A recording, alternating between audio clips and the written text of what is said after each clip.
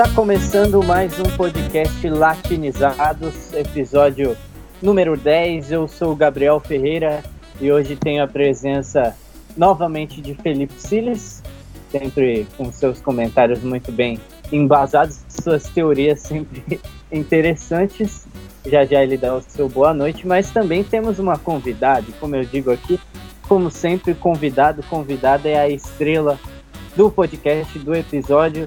Juliane Santos, seja muito bem-vinda. Ela que é jornalista, comentarista de futebol, também tem um podcast dela, depois ela fala um jabazinho do trabalho dela todo. Juliane, seja muito bem-vinda aqui no Latinizado. Olá, meninos, tudo bem, né? Para quem está ouvindo agora, se é pela manhã, bom dia, pela noite, boa noite, tarde, boa tarde. E é isso. Quero agradecer desde já, né, vocês aí pelo convite. E é isso, né? Vai ser um bate-papo super legal para a gente falar sobre esse sorteio da Copa Libertadores que promete, né, esse ano aí. A gente vai ter América Mineiro, Bragantino. Estou ansiosa para ver essas equipes, né?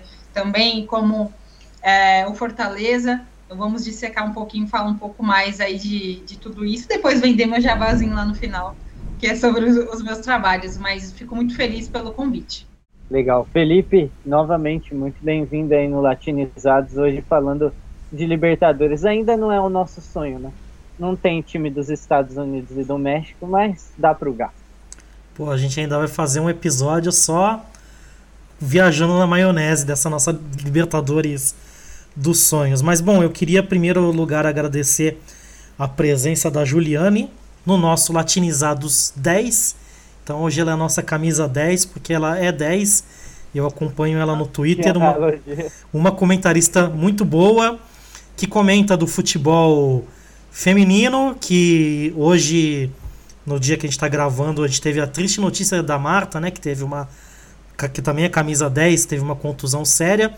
Mas a Juliane comenta futebol feminino, futebol masculino, brasileiro, internacional. Se tiver futebol em Júpiter, ela com certeza vai saber analisar também, porque onde tiver bola rolando, ela com certeza vai ter coisas boas para falar. Então, estou muito feliz de estar na presença dela, e fica aí o bom dia, boa tarde, boa noite, porque a gente sabe que de um relógio para o outro as horas varia, né? Sim, sem dúvidas. E quem sabe, né, a gente já tem alguns seguidores de outros países. Lógico que a língua portuguesa é um pouco mais difícil para eles, mas se estiverem escutando, também tem o caso do fuso horário. Enfim. Vamos começar aqui pelo sorteio dessa Libertadores. Tivemos a fase prévia, destacando os clubes brasileiros especificamente. O América Mineiro conseguiu a classificação heróica nos 2 jogos muito emocionantes, e o Fluminense acabou sendo surpreendido pelo Olímpia, ficando fora da fase de grupos, foi direto para a Copa Sul-Americana. Mas também tivemos classificação de times muito interessantes que podem dar trabalho, como o Estudiantes, foi classificado nessa fase prévia. Temos também, se não me engano, o Cerro Porteño foi pela fase prévia.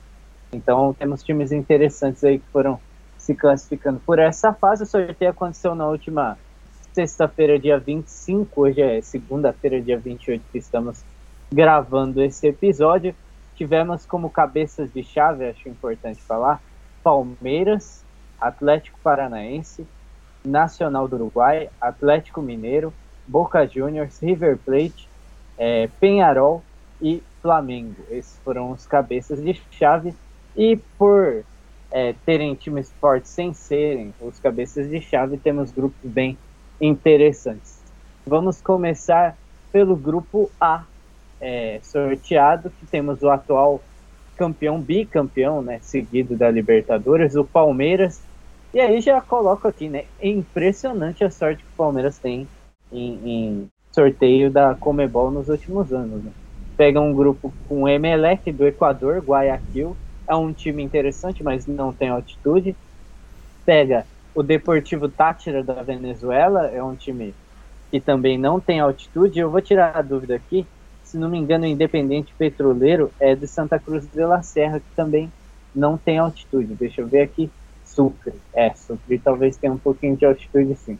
Mas, enfim, começando pela Juliane. Juliane, o que você acha desse grupo do Palmeiras? Um grupo que, pelo menos na teoria, é totalmente tranquilo para o Verdão. Sem dúvidas, também concordo, Gabriel, com você. E é impressionante, né? Como o Palmeiras tem sorte nisso, né? Quando eu vi o sorteio logo de cara, né? Até coloquei lá no Twitter, falei, não, aqui é muito... Mais uma vez, o Palmeiras, sem dúvidas, eu acho que não vai ter muita dificuldade nesse grupo, porque é um grupo bem fácil. Na teoria, né? A gente vê aqui que vai pegar o Deportivo Táchira da Venezuela, né, o Independente Petroleiro, né, da Bolívia, o Emelec do Equador. Então eu vejo que o Palmeiras não vai ter dificuldade nesse grupo. Eu acredito que passe sim, né, com até facilidade, porque o grupo do treinador Abel Ferreira, a gente vê que ele já está muito consolidado, né? Então a gente vê nomes ali, né? Tem um Danilo, que vem jogando hoje, é o destaque daquele meio-campo. Então, é um Palmeiras coletivamente muito bem potencializado. Então, mesmo com algumas baixas, o Danilo, que agora ele sofreu, né, alguma lesão, mas acredito que volte até a Libertadores, é um coletivo muito bem potencializado pelo Abel. Então, se você hoje falar que tem mais contexto individual do que coletivo, a gente vai mentir, porque o Abel conseguiu consolidar isso. E eu vejo um Palmeiras que chega como favorito mais uma vez nessa Libertadores, pelo fato do Abel também ficar, né? Agora, essa semana aí, o contrato dele foi estendido até 2024, então tem tudo realmente para fazer história. Já está fazendo história na equipe Alviverde, e tem tudo para fazer ainda mais. Porque hoje, o Palmeiras sim, é a melhor equipe do país, né? Então, no quesito muito bem treinado e também no aspecto de material humano, né? Qualificado. Às vezes a gente pode falar, olha, mas o Patrick de Paula saiu também X, Y, Z, né? Jogadores, o Felipe Melo e assim sucessivamente, o Daverson vai sair. Mas o Palmeiras, ele não perde aquele ímpeto, um ímpeto coletivo. Um ímpeto realmente de ter mais mecanismos de jogo do que mecanismos de atletas. Então, o Palmeiras hoje é favorito nesse grupo e não vai ter dificuldade nenhuma. E é favorito também para levar um possível tri, né? Então, vamos aguardar aí. Mas é um grupo muito, na teoria, muito fácil para a equipe Alviverde. Felipe, já te passo sobre os outros times também do grupo. A gente fala de América Latina, então vale a gente falar. Só corrigindo aqui, Sucre tem 2.800 metros de altitude, é uma altitude parecida com Quito, normalmente quando os times vão jogar contra a LDU, assim. Então é uma altitude que não é a de La Paz, mas tem um pouquinho, sim. Mas o Emelec em Guayaquil, no caso, não tem altitude. O Emelec já é velho conhecido de Libertadores, atualmente é o 4º colocado do campeonato equatoriano, Independente Petroleiro, que inclusive a presidente é mulher também, fez uma campanha surpreendente, atual campeão boliviano, vindo da 2ª divisão na outra temporada, e tem o Deportivo Táchira, que sempre faz ali sua graça na Libertadores, inclusive, se não me engano, na Libertadores de 20, passou da fase de grupo. Foi uma grande surpresa. Felipe, o que você espera desse grupo A? Pô, tô com a Juliane e não abro, assim, acho que o Palmeiras deu muita sorte, né? Acho que o Palmeiras passa sólido por esse grupo, né? Acho que sólido é a palavra, assim, né? Que eu usaria para descrever o Palmeiras, né? O Palmeiras do Abel, né? Então acho que não vai classificar sem susto. E eu acho que a segunda vaguinha aí talvez fique aí com o nosso, como você falou aí, nosso Emelec velho de guerra aí, né? Que tá sempre chegando, né? Tá sempre pintando ali, tá sempre chegando nos mata-matas, né? Então acho que se der a lógica, passa o Palmeiras e o Emelec. Então, o grupo B, quando eu olhei o grupo B, eu até perguntei aqui pro Gabriel, eu como corintiano, né, que vocês sabem, quem acompanha o podcast sabe que eu torço pro Corinthians, né? Eu olhei pro Atlético Paranaense no grupo B, eu fiquei com uma inveja danada, assim, falei, pô, o Corinthians podia estar nesse grupo aí, né, pô, Caracas, Libertad, da Strong, tudo bem que o da Strongest, né, tem a altitude, né, e o Libertad também é um time tradicional, né, na Libertadores, mas acabou que ficou aquele grupo, eu não diria mais fraco assim, né, mas ficou um grupo até que razoavelmente tranquilo, assim, pro Atlético Paranaense, considerando as buchas que ele podia pegar, né? Se ele caísse, sei lá, num grupo com o próprio Corinthians, sei lá. Se bem que acho que não pode, né? Cair Ele poderia cair num grupo com Vélez e Estudiantes. Então, exatamente. Então acho que o Atlético Paranaense deu uma sorte aí, né? O Atlético Paranaense que, enfim, tem jogado um futebol, mesmo sendo campeão da Sul-Americana, assim, os torcedores do Atlético que me perdoem, assim, mas não é aquele futebol convincente, né? Aquele futebol que a gente acha bonito e tal, né? Então, acho que deu sorte também o Atlético Paranaense. Eu acho que com esse grupo ele tem possibilidade de se classificar assim pro mata-mata. Vai brigar aí com o Libertad e o The Strongest, né? Tem a questão sempre da altitude, assim, mas eu acredito que passa, assim, o Atlético Paranaense. Esses três vão brigar pelas 2 vagas, né? Vou chutar aí que passam o Furacão e o Libertad. Certo, Juliane, pode falar sobre esse grupo B que o Felipe rodou, mas não adianta, é o mais fácil. Eu não quero que a galera fique puta comigo, né? Que chama hate pra mim, mas acho que é isso, né? Não, o grupo B realmente é um grupo fácil pro Atlético Paranaense. Também acho que o Atlético Paranaense, nesses últimos tempos, não vem apresentando também um bom futebol, também concordo com o que o Felipe falou.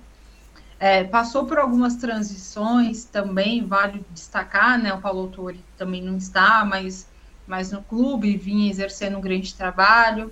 Teve a saída do Nicão, que era o protagonista naquela equipe, inclusive hoje joga no São Paulo. Então teve algumas mudanças, né?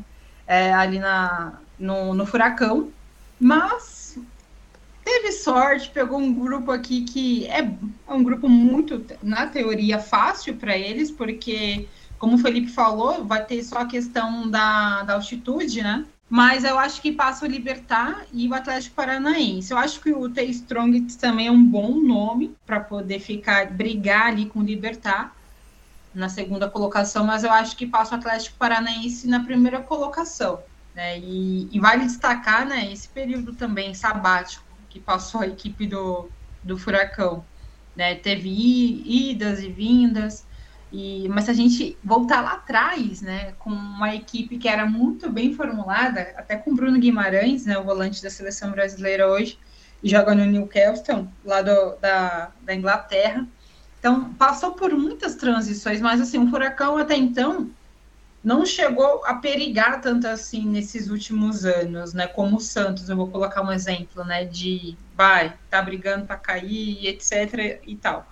Mas conseguiu ficar aonde está, né? Nem subiu muito e nem desceu demais, né? Mas ficou ali estável, mas precisa ser um pouco mais potencializado no jogo, né? A gente vê um Atlético Paranaense ainda que falta esse poderio, né? De ser mais competitivo, que no Bragantino tem hoje, né? O Palmeiras também tem. Então, acho que só falta esse aspecto mesmo.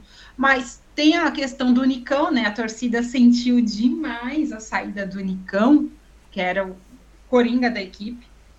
Mas na Libertadores, eu acho que passa, assim, de fase nesse grupo. Passa ele, né? Furacão em primeiro e vai ficar entre Libertad e Strongest ali brigando na segunda colocação. Só complementando o que a Juliane falou, o Atlético Paranaense durante muito tempo ele foi aquele time fora do G12, assim, que tava sempre brigando para entrar no, né, para falar, pô, sou grande também, né, tenho o mesmo tamanho que vocês, bobear sou até maior e tal, né.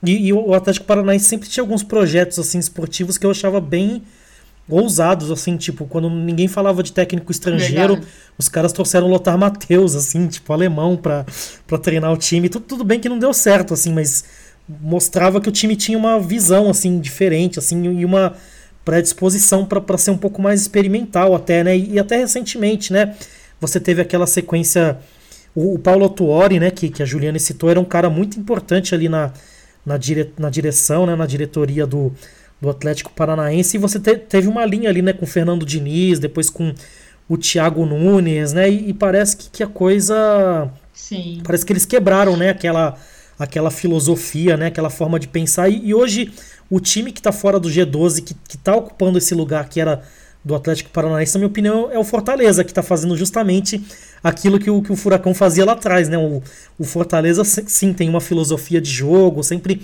aposta no mesmo tipo de treinador, né? Foi no Rogério Ceni, agora está com o Vojvoda, né? Então, para a gente ver como é importante, né, essa coisa do projeto esportivo, principalmente quando você é um time que não está ali no G12, mas quer brigar por coisa grande, né? O momento do Atlético não reflete o futebol jogado. Explicarei, calma.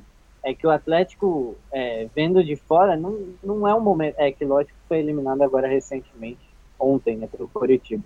Mas não é um momento ruim, né? Ele é o atual campeão da Sul-Americana, conseguiu a Copa do Brasil recentemente, tem conquistado títulos recentemente. Então ele meio que se colocou ali entre os grandes, eliminando Flamengo, ganhando a final do Inter. Só que depois que foi mandado o português, né, outro português embora, e foi contratado o Alberto Valentim, parece que foi um passo para trás, né? Foi um time que fez o mais do mesmo, né? O que todos os clubes brasileiros fazem, o Atlético Paranaense acabou também fazendo, e desde então o futebol jogado pelo Atlético é muito questionável, tanto que a própria torcida não tem gostado, mas também acho que passa na primeira posição, e o Libertad briga com o Strongest aí por essa segunda posição. O Libertad já é conhecido de Libertadores, o Strongest também. O Caracas seria a surpresa, né? Ele tem, nos últimos anos, tem participado menos que o Deportivo Táchira da Libertadores como representante da Venezuela. Grupo C, Nacional do Uruguai, cabeça de chave, Bragantino, Vélez Sarsfield e Estudiantes. Lembrando que, nesse caso, tiveram 2 argentinos no mesmo grupo, porque o Estudiantes veio da fase preliminar, né, da pré-Libertadores. Eu acho que o Bragantino vai ser testado nesse grupo para valer, né, o quanto que ele está pronto para disputar um torneio como a Libertadores. Já foi finalista da Sul-Americana, acabou indo mal na final contra o Atlético Paranaense, mas nesse grupo, Estudiantes, Vélez e Nacional, é difícil até falar quem se classifica.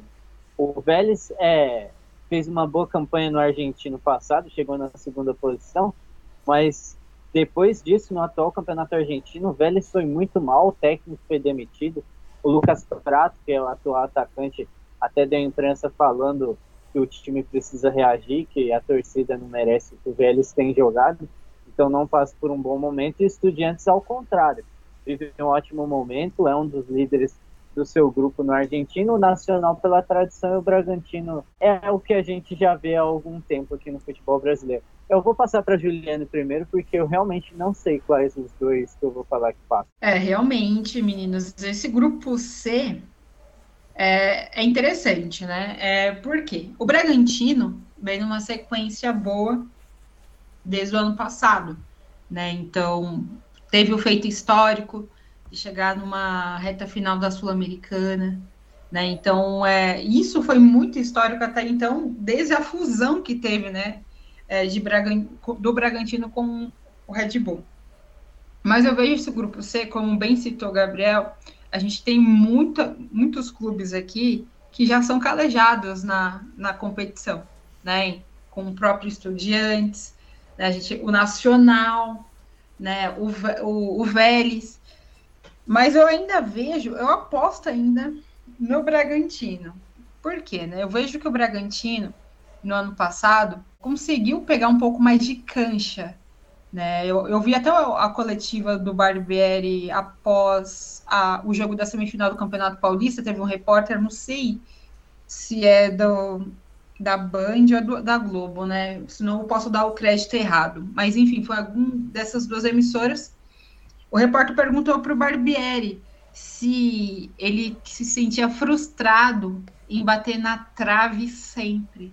Se a equipe dele já estava acostumado em pegar equipe grandes, né? Eu achei interessante a pergunta e a resposta, né? O Barbieri falou, bom, desde o ano passado, realmente, a gente vem disputando finais, semifinais, e assim, obviamente, a gente fica frustrado do resultado hoje, né? No caso, lá no Allianz Parque, que eles perderam a semifinal do Campeonato Paulista. Mas ele falou, a gente está numa crescente, né? Então, esse ano a gente quer consolidar aquilo que a gente não conseguiu consolidar o ano passado. Então, a equipe fica mais encorpada, né? Pega mais cancha. E mais interessante também, que no ano passado eles perderam o protagonista deles, o Claudinho. E o trabalho do Barbieri, ele conseguiu potencializar a equipe muito bem, né, e ter um bom resultado, até mesmo sem o Claudinho que estava voando na temporada. Voando. Isso que eu achei mais interessante. Achei interessante também nesse jogo contra o Palmeiras, né, a forma como ele conseguiu competir com o Palmeiras dentro do Allianz Parque sem o Arthur, que era o coringa também da equipe ali, o protagonista. Então, o trabalho tático e técnico do Barbieri, para mim, é um dos maiores hoje no Brasil, desde quando ele está no Bragantino. Ele conseguiu potencializar isso muito bem. E mesmo com material humano, digamos que um pouco abaixo do mercado dos clubes grandes, ele consegue realmente potencializar no material humano que ele tem, né? Então, eu acredito que ele vai competir nesse grupo C. Acredito que passa, assim, o Bragantino e vai ficar ali, Bragantino em primeiro, Nacional brigando com o Estudiante ali na segunda vaga. Não, olhando esse grupo C, é aquele grupo que entorta o varal, que só tem camisa pesada, né? Do Estudiantes, do Nacional e do Vélez, né? Tipo, não precisa nem falar, né? O Bragantino aí é o time menos tradicional, né? É a primeira vez, né, que disputa a Libertadores. Lógico que é um time tradicional, né? Mas num contexto específico, né, no contexto do futebol paulista, né, já foi campeão, já disputou título, já revelou muito jogador importante, né, pro futebol brasileiro, mas vendo o Bragantino nesse grupo, eu fico, para mim, não tem como deixar de associar com o lance da própria empresa, né, da Red Bull, que você tem o RB Leipzig lá, que também na Champions League enfrenta, né, times tradicionais, né, times com camisas pesadas na Champions e consegue competir, né, já chegou no mata-mata da Champions muitas vezes, e eu acredito que o projeto, né, da Red Bull aqui pro Bragantino, né, pro futebol brasileiro, eu acredito que talvez a gente tenha um resultado meio parecido, assim, né, um time que vai conseguir competir com as camisas mais pesadas,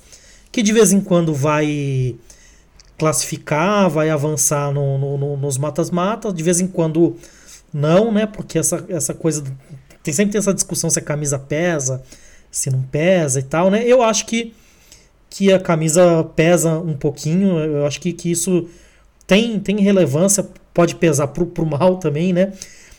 O Bruno Formiga sempre fala, né? Tipo, sei lá, o cara é jogador do Barcelona, né? O cara tá na merda, né? Vai falar, pô, isso aqui é Barcelona, meu, isso aqui não pode ser isso, né? Tipo, o jogador tira alguma coisa, sei lá, de onde, a gente sabe que isso acontece, né? Quando joga num time tradicional, e na minha opinião essa é uma das graças do futebol, né? Às vezes isso é o que faz, por exemplo, um Barcelona meter 4-0 no Real Madrid sem nenhum favoritismo, né? Pro jogo de maneira inesperada. Então essas coisas acho que fazem a graça do futebol. Agora, palpitando sobre o grupo, eu concordo com o Gabriel, assim, é um grupo que eu acho que tudo pode acontecer, é dificílimo falar quem que passa.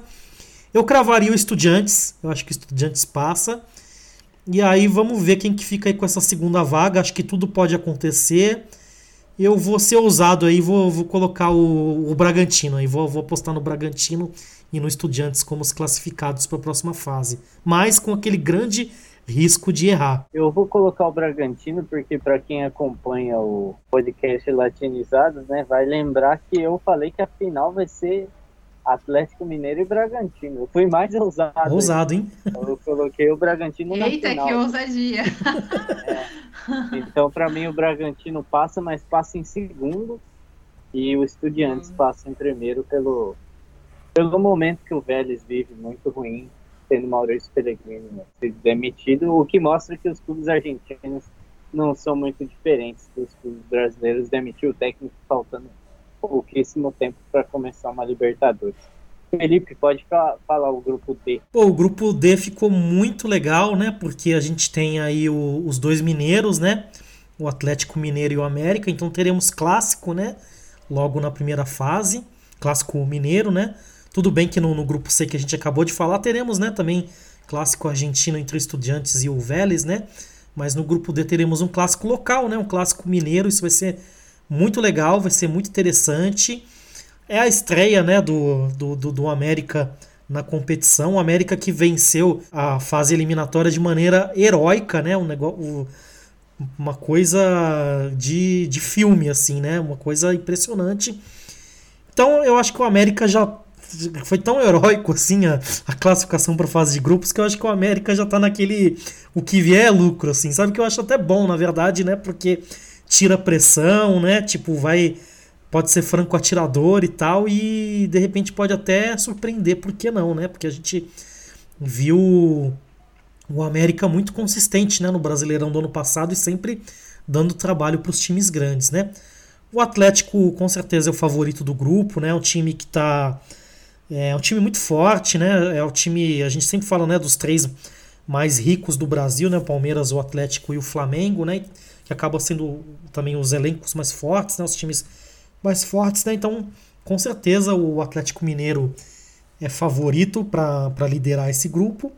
O Independente Del Valle, né? Quando a gente fez aquele nosso episódio sobre o clube empresa, a gente comentou um pouquinho, né? Depois a gente vai ter continuação aquele episódio, porque a gente quer falar mais sobre o Del Valle, né? Que seria um exemplo aí de sucesso esportivo, né? A gente ainda quer falar do futebol equatoriano, né? O clube empresa no futebol do Equador. E o Del Valle é um time muito forte, né? Que vem brigando aí por títulos nas últimas temporadas, né? Já eliminou de mata-mata times muito tradicionais, já eliminou o meu Corinthians e tal, time muito forte mesmo, então... Esse é o grupo dos algozes do Corinthians, né? Porque tem o Del Valle e tem o Tolima, né? Grupo que o corintiano olha e fica um pouco triste, né? Com as lembranças. Mas eu vou apostar aí nesse grupo no Atlético Mineiro e no Independente Del Valle, sendo que o América aí pode aprontar, vamos ver, né? Para mim também passa Atlético Mineiro e Independente Del Valle, tem um projeto mais consolidado. Eu não vejo o América passando de fase. Torço até para que passe, mas pensando racionalmente não vejo. E o Tolima, por enquanto, em todas as participações, ainda não se mostrou um time consolidado a ponto de passar de fase. Pode passar, obviamente, fez uma boa campanha no último campeonato colombiano. No atual, se não me engano, é meio de tabela, posso estar errado, vou confirmar aqui, mas acho que passa Atlético Mineiro e Independente Del Valle. Juliane, grupo D? É isso, meninos. Eu acho que esse grupo que a gente vai querer ver, esse clássico mineiro, grupo D, a gente vai presenciar, achei legal, né? América Mineiro e Atlético Mineiro. Vai ser muito interessante a gente ver esse duelo e esse embate. Mas a gente tem aqui também, como disse o Felipe, né? No grupo do Bragantino, né? Algumas camisas aqui que enverga varal, sim. Né, também tem o Del Valle, que é copeiro na competição, né, e tem o Tolima, que os corintianos não gostam muito de lembrar-se, com o Del Valle também, sempre aprontam para cima de times brasileiros, mas eu vejo que nesse grupo, né, o Atlético Mineiro passa em primeiro, e o Del Valle também em segundo. Eu acho que o América Mineiro não passa de fase, eu acho que... eu vou torcer que passe, mas já é um campeão. Por histórico que eles já fizeram, né, o Coelho. Foi muito histórico que eles fizeram, esse grande feito já ali na pré-Libertadores, enfim. Mas agora, nesse grupo, realmente é um grupo um pouco mais complicado para o América. Não que é impossível. O futebol não tem nada impossível, mas eu vejo que realmente o Atlético Mineiro está muito mais preparado, né? E o Del Valle também eu acho que passa em segundo. O Tolima pode até brigar ali, não sei, alguma azaração acontecer entre ele e o Del Valle. Mas eu acho que Atlético Mineiro e o Del Valle passa. Vale a gente destacar, né, o Atlético Mineiro, que vem fazendo um ótimo trabalho ainda, né? E o timaço que ainda permanece. Então, vale a gente frisar, né? Tem o Hulk, tem o Arana, né? Então é difícil, né, a gente ver que o América Mineiro mesmo com um repertório bom até aqui, né, de jogo, mas com pouco material humano em vista que tem o Atlético Mineiro, e também da questão de camisa também do Del Valle, aí fica meio complicado para o América, né, para o Coelho. Então, nesse aspecto, realmente passa o Galo e o Del Valle, né, o Galo em primeiro, o Del Valle em segundo. Eu dei uma olhadinha aqui, meio de tabela que nada, o Tolima é vice-líder do campeonato colombiano, faz novamente uma campanha muito boa, então é um time para a gente ficar de olho. Vamos para o grupo E. Grupo E, que a gente vai falar de campeonato colombiano também, porque tem um caso interessante, que é o Deportivo Cali. Mas, enfim, o cabeça de chave Boca Juniors, todos os cabeças de chave queriam fugir do Corinthians.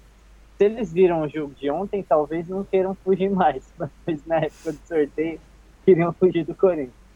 O grupo ficou com Boca Juniors, Corinthians, Deportivo Cali e Always Red da Bolívia, ou se você quiser traduzir, sempre pronto, ou sempre listo. Deportivo Cali, que é o atual campeão colombiano, mas em compensação é o atual vice-lanterna do campeonato colombiano, com apenas 11 pontos, e se não me engano, vou confirmar, o atual técnico é o Dudamel, que passou pelo Atlético Mineiro, é ele mesmo. 49 anos, venezuelano, ex-técnico da seleção venezuelana, e hoje no Deportivo Cali. É um grupo que tem o Boca Juniors, que eu acho que vocês estavam falando de camisa que pesa, acho que é do Boca, não precisa de mais detalhes. Você tem o Always Red, que futebolisticamente não tem tanta tradição, mas tem a altitude de La Paz no Hernando Siles, isso porque não joga na cidade dele, que seria El Alto, que é mais alto ainda, eu já diria o nome da cidade, 4.000 metros de altitude, e um Corinthians que vive numa incógnita, né, uma incerteza. Todos consideram os 11 titulares do Corinthians, pelo menos a maioria das pessoas, muito bons, mas que não apresentam um futebol bom contra times competitivos, pelo menos nessa temporada, e vem aí sem saber muito bem para onde vai, com o Vitor Pereira pegando um trabalho já no meio do caminho. Então, Felipe, grupo E, dentro de tudo que eu falei aqui dos times, como você avalia esse grupo E? Esse é difícil, porque, considerando a altitude, se o Always Red souber usar ela, ele também entra na briga para a classe.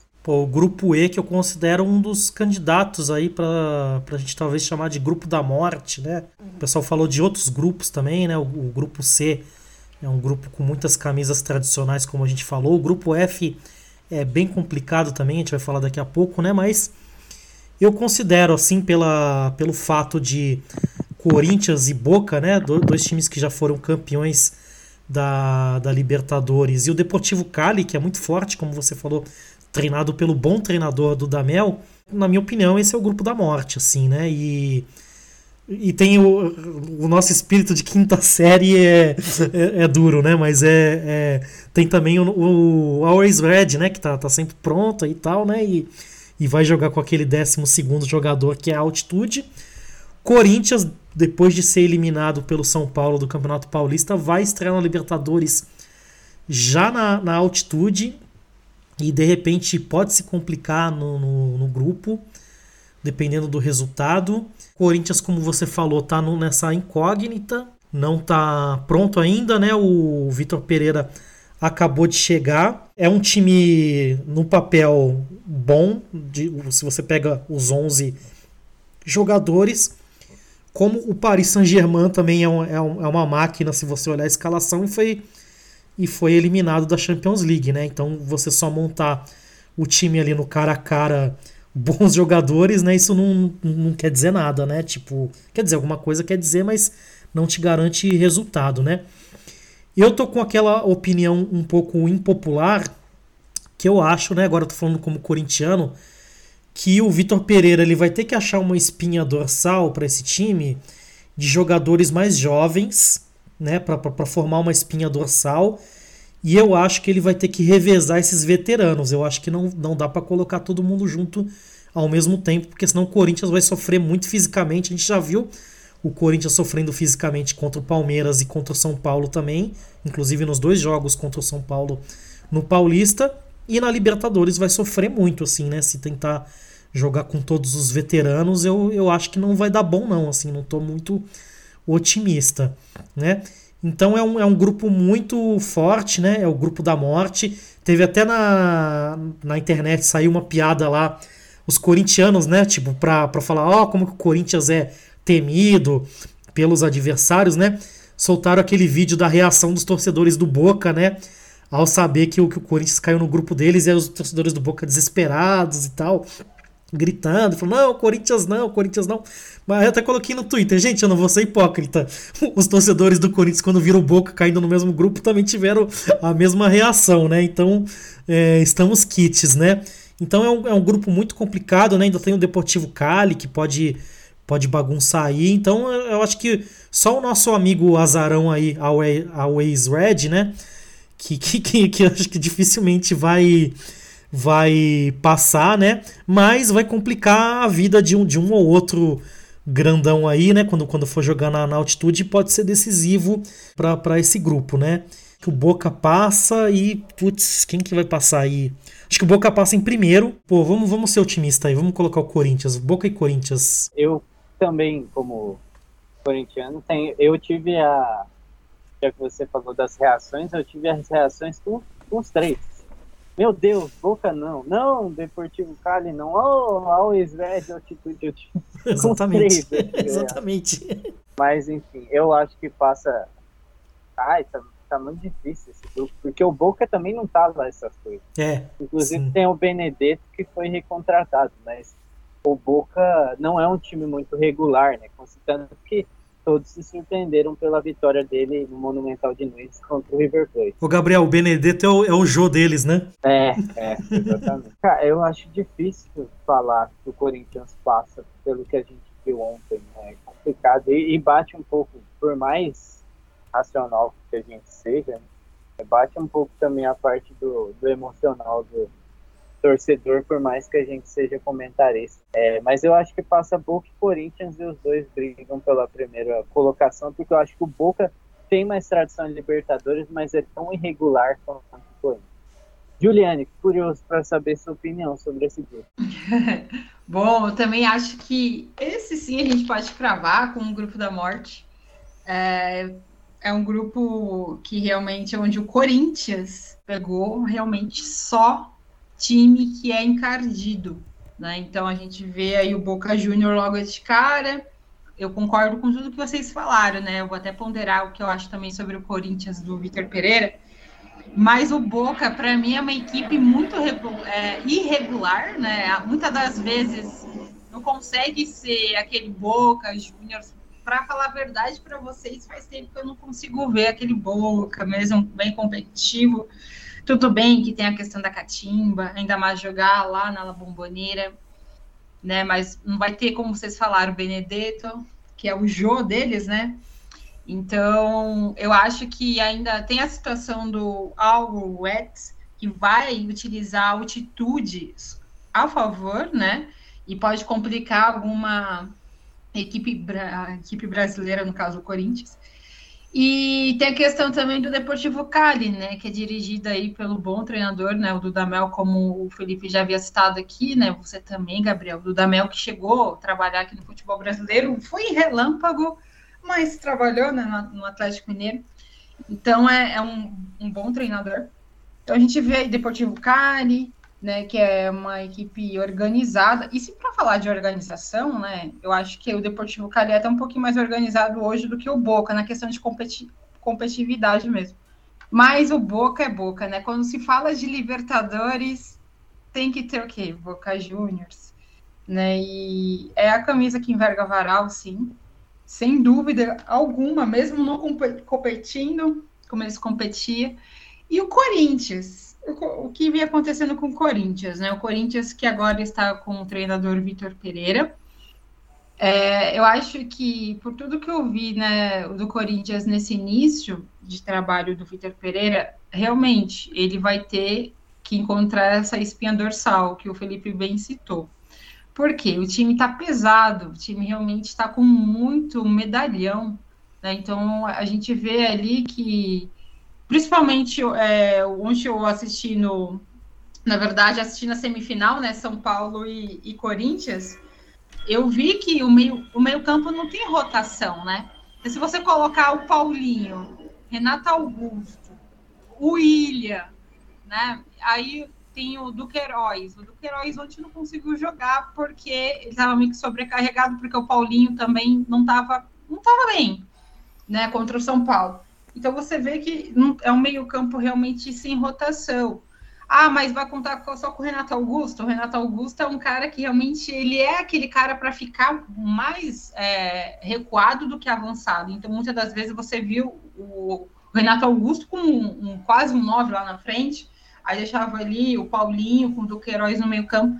Então, ele precisa encontrar essa espinha dorsal, postar nos jovens. Eu vejo que o Piton também, ali pelo lado esquerdo, não sei o que acontece com o futebol do Lucas Piton, porque é um bom lateral, mas vem oscilando muito.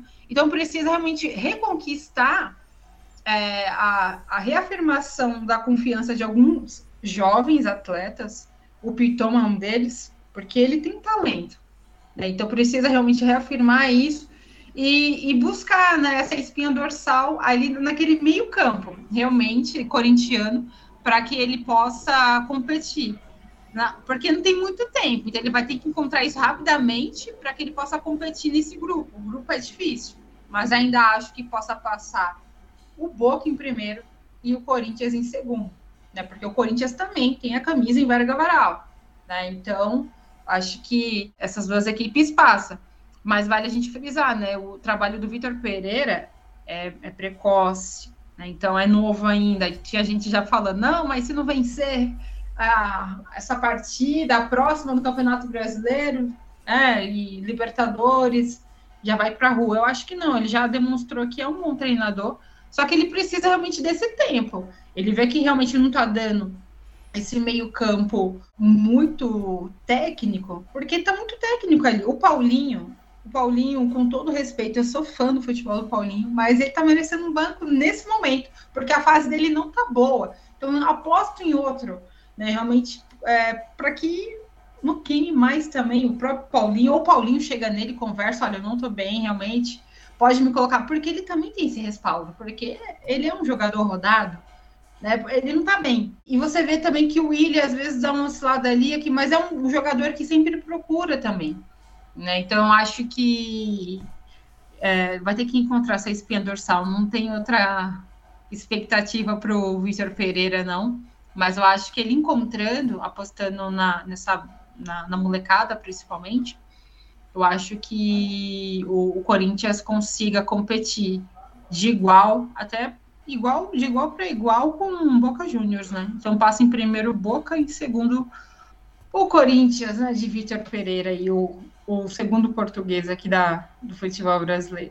Ô Gabriel, posso dar uma opinião impopular? Pode. Eu também sou fãzaço do Paulinho, assim, tipo, putz, aquele gol que ele fez contra o Vasco, se bobear, foi o gol mais importante acho que até o Basílio deve achar o gol do Paulinho um dos mais importantes da história do Corinthians. Enfim, Paulinho, ídolo, não tem o que falar, né? O cara é gigante. Mas olhando o Paulinho agora no Corinthians, eu até consigo talvez entender por que o Paulinho no começo do Barcelona deu certo, depois já não deu tão certo, depois como ele foi anulado, como na própria Copa do Mundo que ele jogou pelo Brasil, ele fez uma boa eliminatória, uma boa preparação, mas na Copa não foi muito bem, porque o Paulinho ele tem aquela característica muito forte, né?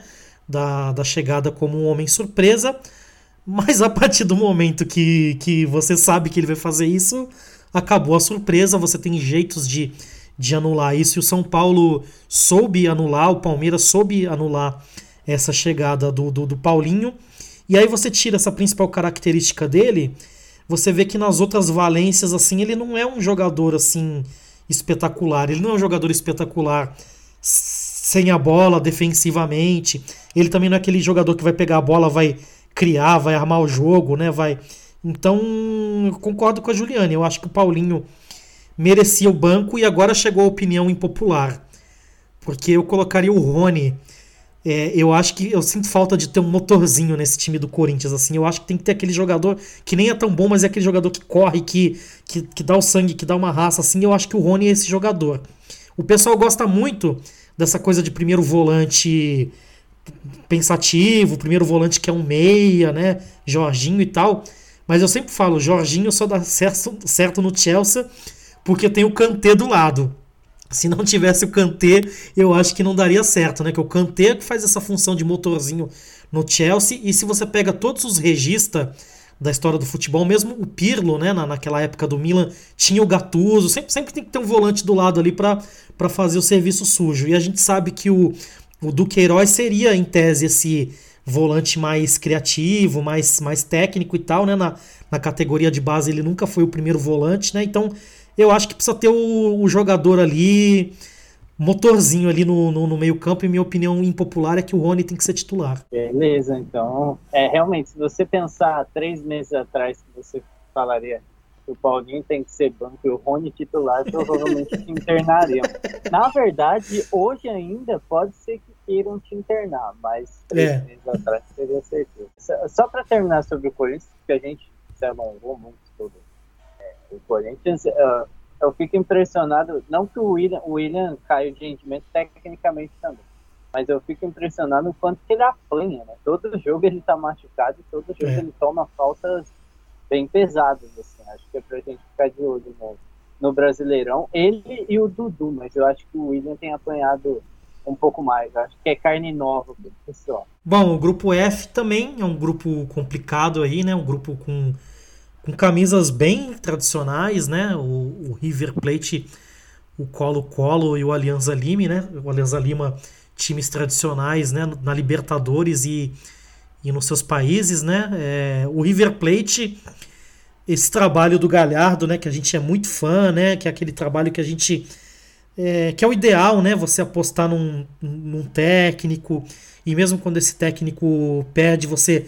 mantém, você acredita no trabalho, né? E nesse ponto a diretoria do River tá muito bem, né? Isso é raro, né? Na América Latina, né? Por exemplo, na Europa você vê o Simeone, né? No Atlético de Madrid, sempre dando a volta por cima, né? Quando acham que o Simeone está ultrapassado. Hoje eu estou fazendo muitos links, né, com o futebol europeu, né? Não é de propósito, não planejei isso, né? Mas me dá essa impressão também, assim, que o Galhardo no River Plate, tal como o Simeone no Atlético de Madrid, é um técnico que pode surpreender, que pode, de repente, voltar aos rumos da vitória no River Plate. Eu acho que o River Plate é um candidato ao título da Libertadores, e como candidato ao título, na minha opinião, será o primeiro colocado desse grupo. A segunda colocação, que é bem difícil opinar, né? Porque a gente falou aí das camisas pesadas, né? Do Colo-Colo e do Alianza Lima, e tem o Fortaleza, que em termos de Libertadores não tem uma camisa pesada. Claro, tem uma camisa muito pesada no contexto do futebol nordestino, né? Ganhou Copa do Nordeste, é um time muito tradicional, um time muito grande, um time gigante do futebol nordestino e principalmente do Ceará, mas não tem essa tradição na Libertadores. Então vale pro Fortaleza aquilo que a gente falou pro Red Bull Bragantino, né? É ver o time sem essa tradição, como ele vai se comportar, né? Se esse fator da camisa vai pesar. Como eu sou muito fã do trabalho do Vojvoda, como eu acho o Fortaleza um time muito certinho, muito arredondado, que joga muito bem, que eu acho que o Vojvoda tira um bom futebol do time que ele tem, né? Que se a gente olhar no cara a cara, é um time muito inferior aos outros ditos grandes, né, do futebol brasileiro. Por exemplo, se hoje jogar Corinthians e Fortaleza valendo dinheiro, eu apostaria no Fortaleza, assim, né, sem dúvida nenhuma, né? Então eu acho que por essa característica desse trabalho do Fortaleza, do Vojvoda já ter feito um trabalho muito bom do ano passado, e já ter esse trabalho desportivo, dessa mentalidade do Fortaleza, das características, né, de um time que já veio do Rogério Ceni, né, já tinha uma ideia de jogo, e o Vojvoda chegou e manteve essa ideia e aperfeiçoou. Então eu vou colocar aí o Fortaleza como possível segundo colocado, mas a gente sabe que os outros dois times também são muito tradicionais e acho que tudo pode acontecer nesse grupo também. Grupo F, eu acho que o River primeiro colocado é unanimidade, e tem um Colo-Colo que vem de uma retomada, né, no penúltimo campeonato chileno, correu risco de rebaixamento, se salvou na última rodada, e é um clube de uma tradição gigantesca na América do Sul, né? Tem uma certa simpatia pelo Colo-Colo, pela história do time, pela relação deles com o povo Mapuche do Chile, que é a tribo indígena, uma das tribos indígenas tradicionais lá do Chile.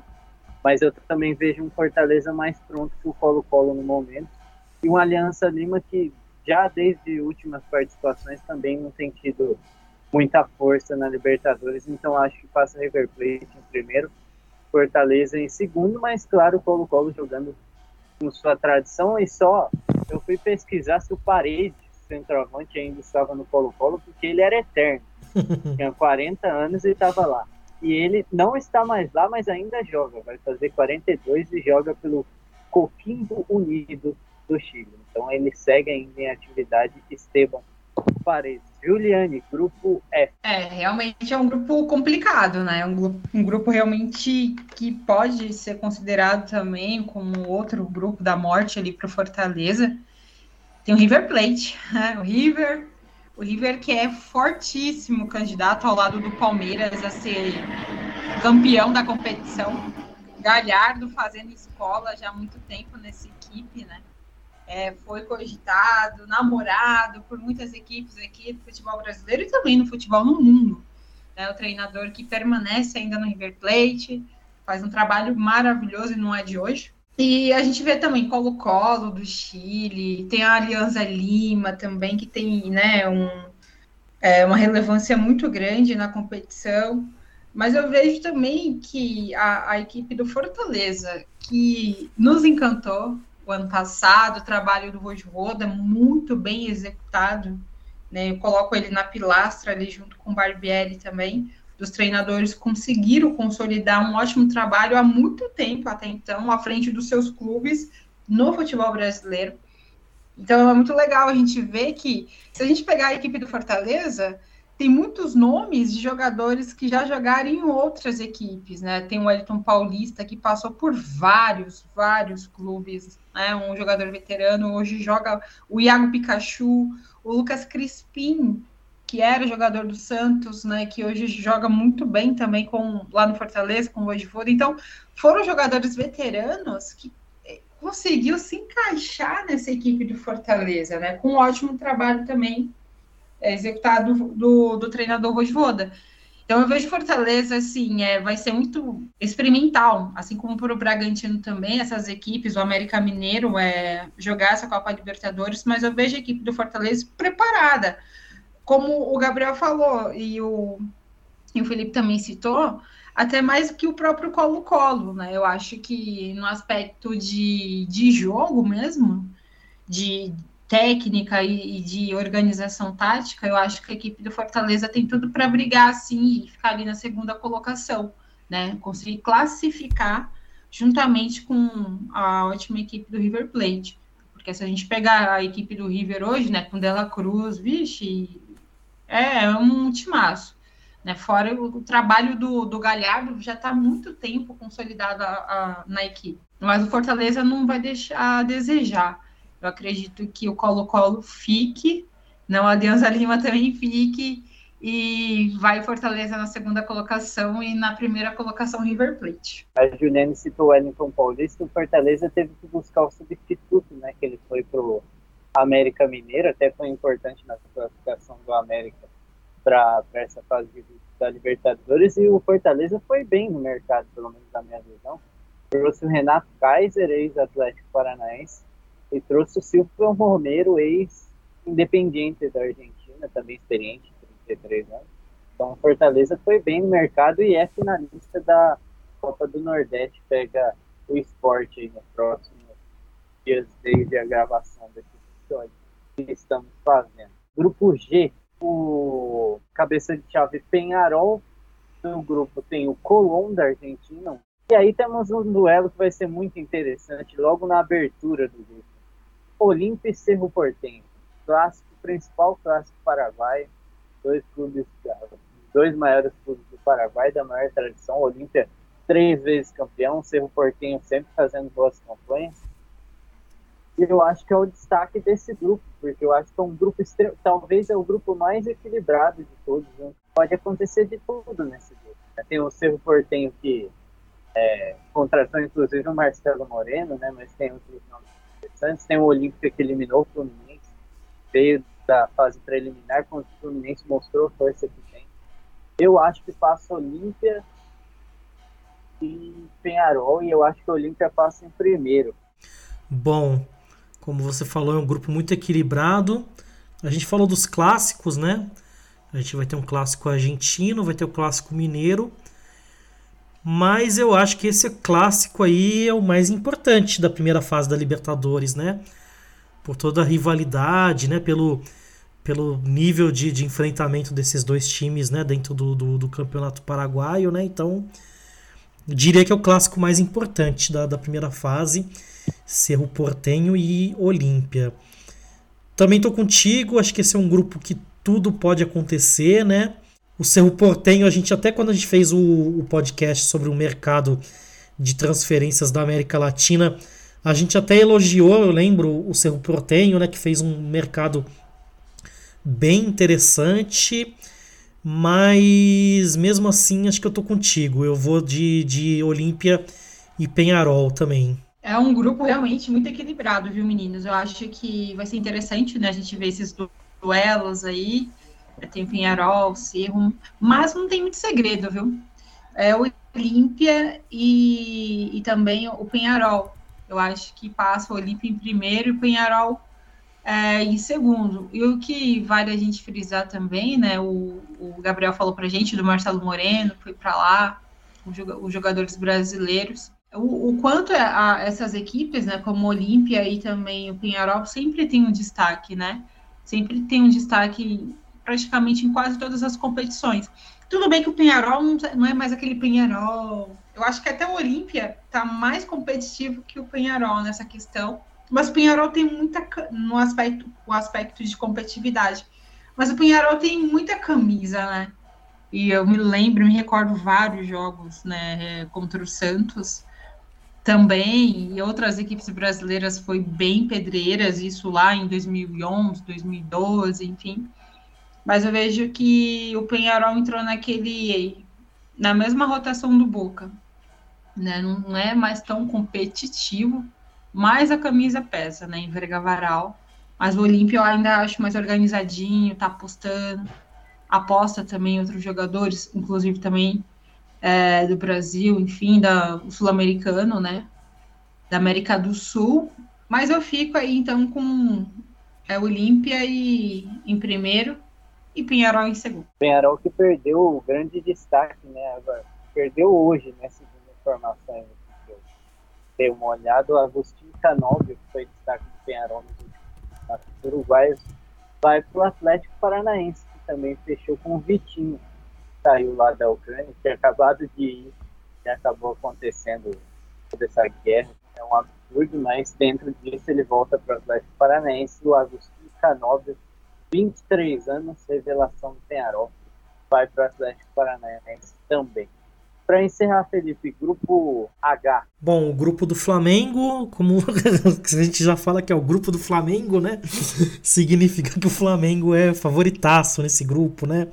Eu acho que passa com tranquilidade, mesmo, né, sendo um grupo com times fortes, né? Com a Universidade Católica, principalmente, né? Que é um time com títulos aí, né? Um time bastante expressivo, né? Mas faz muito tempo, né? Que não é aquela Universidade Católica que nos encantou, né? Aquela Universidade Católica que foi junto com aquele auge, né? Do futebol chileno, né? No grupo do Latinizados, até no grupo no jogo Brasil e Chile, eu até falei assim, pô, como que é triste, né, ver o Chile com a mesma escalação há muito tempo, né, não aparecem novos jogadores aí, né, você não tem uma renovação, né, e eu fico triste mesmo, porque eu sou muito fã do futebol chileno, assim, eu gostaria muito de ver o futebol chileno forte de novo. Você citou o Colo-Colo aí, que é um time que eu também tenho muita simpatia, né? Então, mas enfim, a Universidade Católica continua sendo forte, continua sendo tradicional, mas não é mais aquele de tempos atrás. E o Flamengo deixa o seu torcedor ainda um pouquinho desconfiado, mas eu confio bastante no trabalho do Paulo Souza.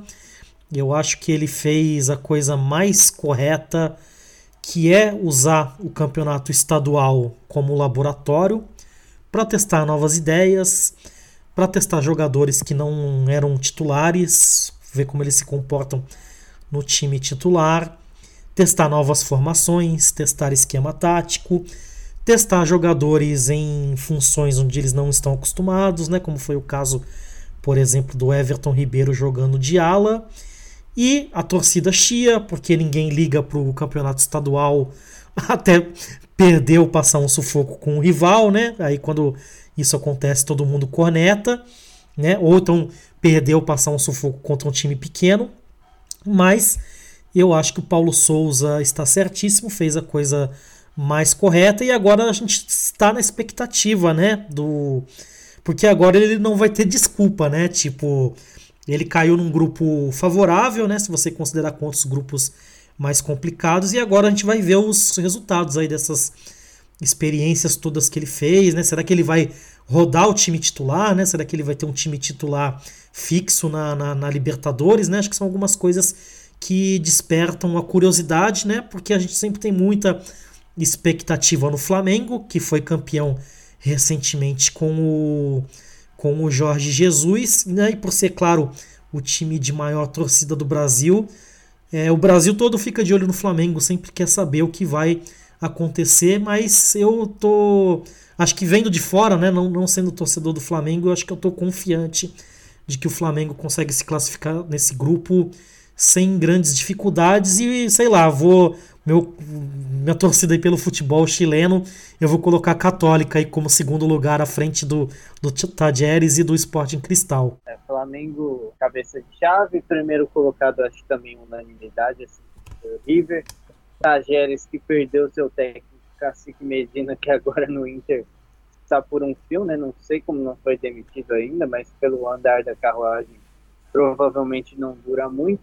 Universidade Católica, que não vive seu auge, e o Sporting Cristal também, que não demonstrou muita força nas últimas Libertadores que participou. Para mim, passa o Flamengo e passa o Talleres. Passa o Talleres na segunda posição. Juliane, para encerrar os grupos da Libertadores, Grupo H. O Grupo H, o Flamengo, para mim, eu acho que não vai ter muita dificuldade, como até o Felipe havia citado. A gente vê aqui a Universidade Católica, que é um time copeiro na competição, mas eu não vejo a Universidade Católica como antes também. A gente está falando muito disso aqui hoje, né? Inclusive aqui no podcast, sobre essa edição, de algumas equipes que às vezes jogam pela camisa do que realmente a reciclagem de jogo. A gente pode até falar, é isso, né? Resumindo. E a Universidade Católica entra nesse balaio, né, dessas equipes. Assim como a gente citou o Boca Juniors, também o Peñarol. É mais por camisa, eu acho que em contexto de jogo também, eu acho que não é mais aquela Universidade Católica. E já a questão do Flamengo, o Paulo Souza, né, que chegou, conseguiu identificar bem a equipe, né, o Gabriel também citou bem, o Felipe, desculpe, né, sobre a questão de usar realmente como laboratório o regional. E foi isso que o Paulo Souza fez, usou o Carioca realmente como um laboratório, conseguiu explorar muito bem, identificar a sua equipe, né, e tem muitos nomes legais ali, além do Gabriel, obviamente, né, que é um dos protagonistas, tem o Pedro também, né, a gente vê o Arrascaeta jogando muita bola também, inclusive eu vejo ele até com mais funcionalidade na mão do Paulo Souza, eu vejo que ele está jogando mais aberto, com mais liberdade, né, indo pelo lado esquerdo, né, jogando não só centralizado ali no meio campo, né, jogando por dentro, mas também como mobilidade flutuando nas entrelinhas. É interessante a gente ver a movimentação da Arrascaeta, agora o Paulo Souza, a gente vê também o Ilharão. Então tem uma equipe muito boa, né? Então o Flamengo chega assim como o favorito no grupo. E o Talheres, né? O Gabriel citou o Talheres, eu também acho uma equipe muito boa no aspecto de realmente não só de camisa, mas de competir, né? De competitividade. Mas ainda acho que o Talheres, nesse momento, eu vou ficar com a Universidade Católica, eu vou ficar mais pela camisa mesmo, vou ficar com o Felipe falou, né? Com a equipe da Universidade Católica, porque eu também aprecio um pouco o futebol chileno já há um tempo, gosto do futebol argentino também, mas eu acho que o futebol chileno nessa questão, a Universidade Católica pode chegar ali na segunda colocação, ou vai ficar entre Talheres e Universidade Católica, e vai brigar entre essas duas equipes para a segunda colocação. Mas ainda acho que a Universidade Católica belisca essa segunda vaguinha. E na primeira colocação, o Flamengo, né, do Paulo Souza aí, que está dando a sua cara para a equipe. E o mais legal também a gente viu no Flamengo, né, porque assim, o Pedro estava sendo cogitado por jogar no Palmeiras, inclusive, né? E eu sempre falo que o Pedro é aquele atacante de reservas de luxo, né? Porque ele é um reserva, né, que, nossa, ele de luxo. Ele poderia estar jogando, sendo titular em qualquer equipe hoje do Brasil, futebol brasileiro, fora também. Mas o Paulo Souza está encontrando ali, pelo menos, né? Colocou ele para jogar, agora aí no regional. E o Flamengo segurou, né? Teve a proposta, acho que o Palmeiras chegou a fazer a proposta para o Flamengo, né? Referente ao Pedro, e o Flamengo não deixou sair, e a gente vê o Pedro sendo mais utilizado agora. Isso vale a gente destacar, né? Com o Paulo Souza. Então, vamos ver como ele vai encaixar esse time agora também para a temporada que vai começar realmente agora, né? Com o Campeonato Brasileiro e também a Copa Libertadores. Porque é um reserva de luxo, né? E assim, reserva de luxo vai estar no banco. Tem agora o Marinho, né? Que também está na equipe. Enfim, vamos ver o que o Paulo Souza vai fazer nessa equipe, porque tem, sim, bons jogadores, tem bastante material humano qualificado, mas vai chegar, assim, muito bem nessa fase de grupos. E o Talheres e a Universidade Católica vai ficar ali brigando entre eles para ver quem vai ficar com a vaga. Uma curiosidade de cada um desse grupo, sem ser o Flamengo, né, que a gente já esmiuçou, o Universidade Católica tem o Orellana, que é o jogador que jogou Copa de 2010, 2014, 36 anos, jogou bastante no Valência, no Celta de Vigo, é um nome interessante para ficar de olho no meio de qualidade. O Sporting Cristal, eu dei uma olhada aqui, de nome interessante, tem o Yotun, que jogou no Sim. Vasco e até hoje joga na seleção peruana, e eu dei uma olhada, eu sempre olho esses jogadores experientes. O Lobaton não está mais jogando, ele se aposentou em 2020 pelo Sporting Cristal mesmo, então ele não disputará essa Libertadores pelo Sporting Cristal. E sobre o Talheres, a curiosidade não é muito positiva, né? Eu acabei apostando nele na segunda posição, mas ele vive também um momento ruim. Apenas uma vitória nos últimos 7 jogos no Campeonato Argentino, 5 pontos, e é o antepenúltimo do grupo dele na Superliga Argentina. Também sente falta aí do Cacique Medina. É capaz de acontecer de o Medina sair do Inter e voltar direto pro Talheres. Então acho que faça Flamengo e Talheres vão manter meu palpite. Bom, mantenha o seu palpite com o Medina sendo o técnico do Talheres, né? Isso. Acho que é isso sobre o episódio de hoje. A gente esmiuçou bem, cada grupo falou opinião sobre, não só sobre os clubes brasileiros, mas também a gente falou bastante dos clubes em geral. Então, vou começar pelo Felipe, assim a gente encerra com o jabá da Juliane sobre os projetos dela. Felipe, muito obrigado por mais uma participação no Latinizados. Aí a gente tá chegando nos 1000 seguidores, tem que fazer um episódio especial quando chegar. Não, com certeza, com certeza. A gente agradece aí os quase 1.000 seguidores, né, nas nossas redes sociais.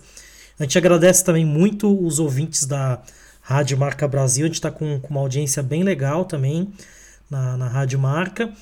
E, enfim, gostaria de finalizar o episódio agradecendo demais a Juliane, né? Sou um grande admirador do trabalho dela, já seguia ela no Twitter, já acompanhava o trabalho dela como comentarista e sou muito fã. E queria só encerrar deixando aqui uma dica cultural, assim, um livro maravilhoso que eu estou lendo, estou quase terminando. O Papa que Ama o Futebol. É muito massa esse livro, assim, fala da relação do Papa Francisco com o futebol, a paixão dele pelo São Lourenço, tem várias passagens da infância dele, assim, tipo, fala alguns times históricos, assim, do São Lourenço, assim, para quem gosta de futebol argentino, assim, é um livro muito gostoso, assim, muito legal, e fica aí a minha recomendação. Ótima recomendação, então, para quem gosta de futebol argentino e também de futebol em geral, fica a dica. Juliane, esse é o momento de fazer o seu jabá, falar todos os seus projetos, mas antes, obviamente, muito obrigado pela participação. Sempre a gente procura convidados que possam enriquecer o debate com você, sem dúvidas. Foi esse mais um caso aí. Muito obrigado pela participação. Imagina, eu que agradeço, meninos, pelo convite. Fiquei realmente muito feliz. Agradeço você, Gabriel, também ao Felipe e todos os outros meninos que fazem parte desse projeto, que é muito legal. Eu acompanho vocês também lá no Instagram, sempre estou dando like também nas redes sociais. É bem bacana, né? A gente ter pessoas realmente comprometidas com o esporte, falando, entendendo, engajando, né? Ainda mais para ir trocando, né? Muita figurinha. E é sobre isso mesmo. E foi muito legal participar, né, falar sobre esse sorteio da Copa Libertadores com vocês. Eu que agradeço pelo carinho também. Sou já fã do trabalho de cada um de vocês, também do Felipe, do Gabriel. E contem comigo nos próximos episódios. Vai ser também vocês convidados para estar participando no podcast Tática Mais Futebol, no qual também tenho um podcast. Já vai fazer 3 anos esse ano. E você que ainda não conhece, vocês que estão ouvindo agora, né, finalizando esse EP, é o Tática Mais Futebol, é um podcast onde tem entrevistas e também tem tudo sobre, não só de tática, mas também tudo sobre a rodada, futebol feminino, masculino, também tem sobre tudo que vocês querem saber sobre leitura de jogo, lá nos episódios lá embaixo também. Tá bem bacana.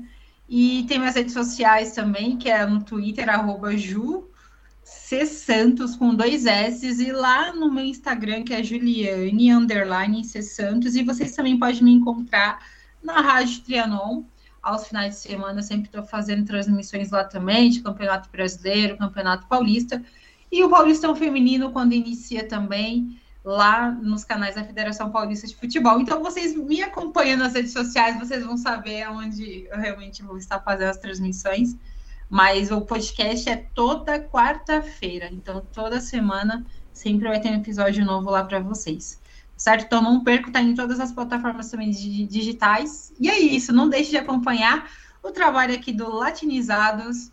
E eu espero vocês também nas redes sociais e contem comigo para trocar figurinha e tudo mais. Eu agradeço mais uma vez aí pelo convite. Beleza, valeu Juliane, valeu Felipe. Esse foi mais um episódio do Latinizados. A você que está ouvindo, muito obrigado mais uma vez pela companhia. Até o próximo. Valeu.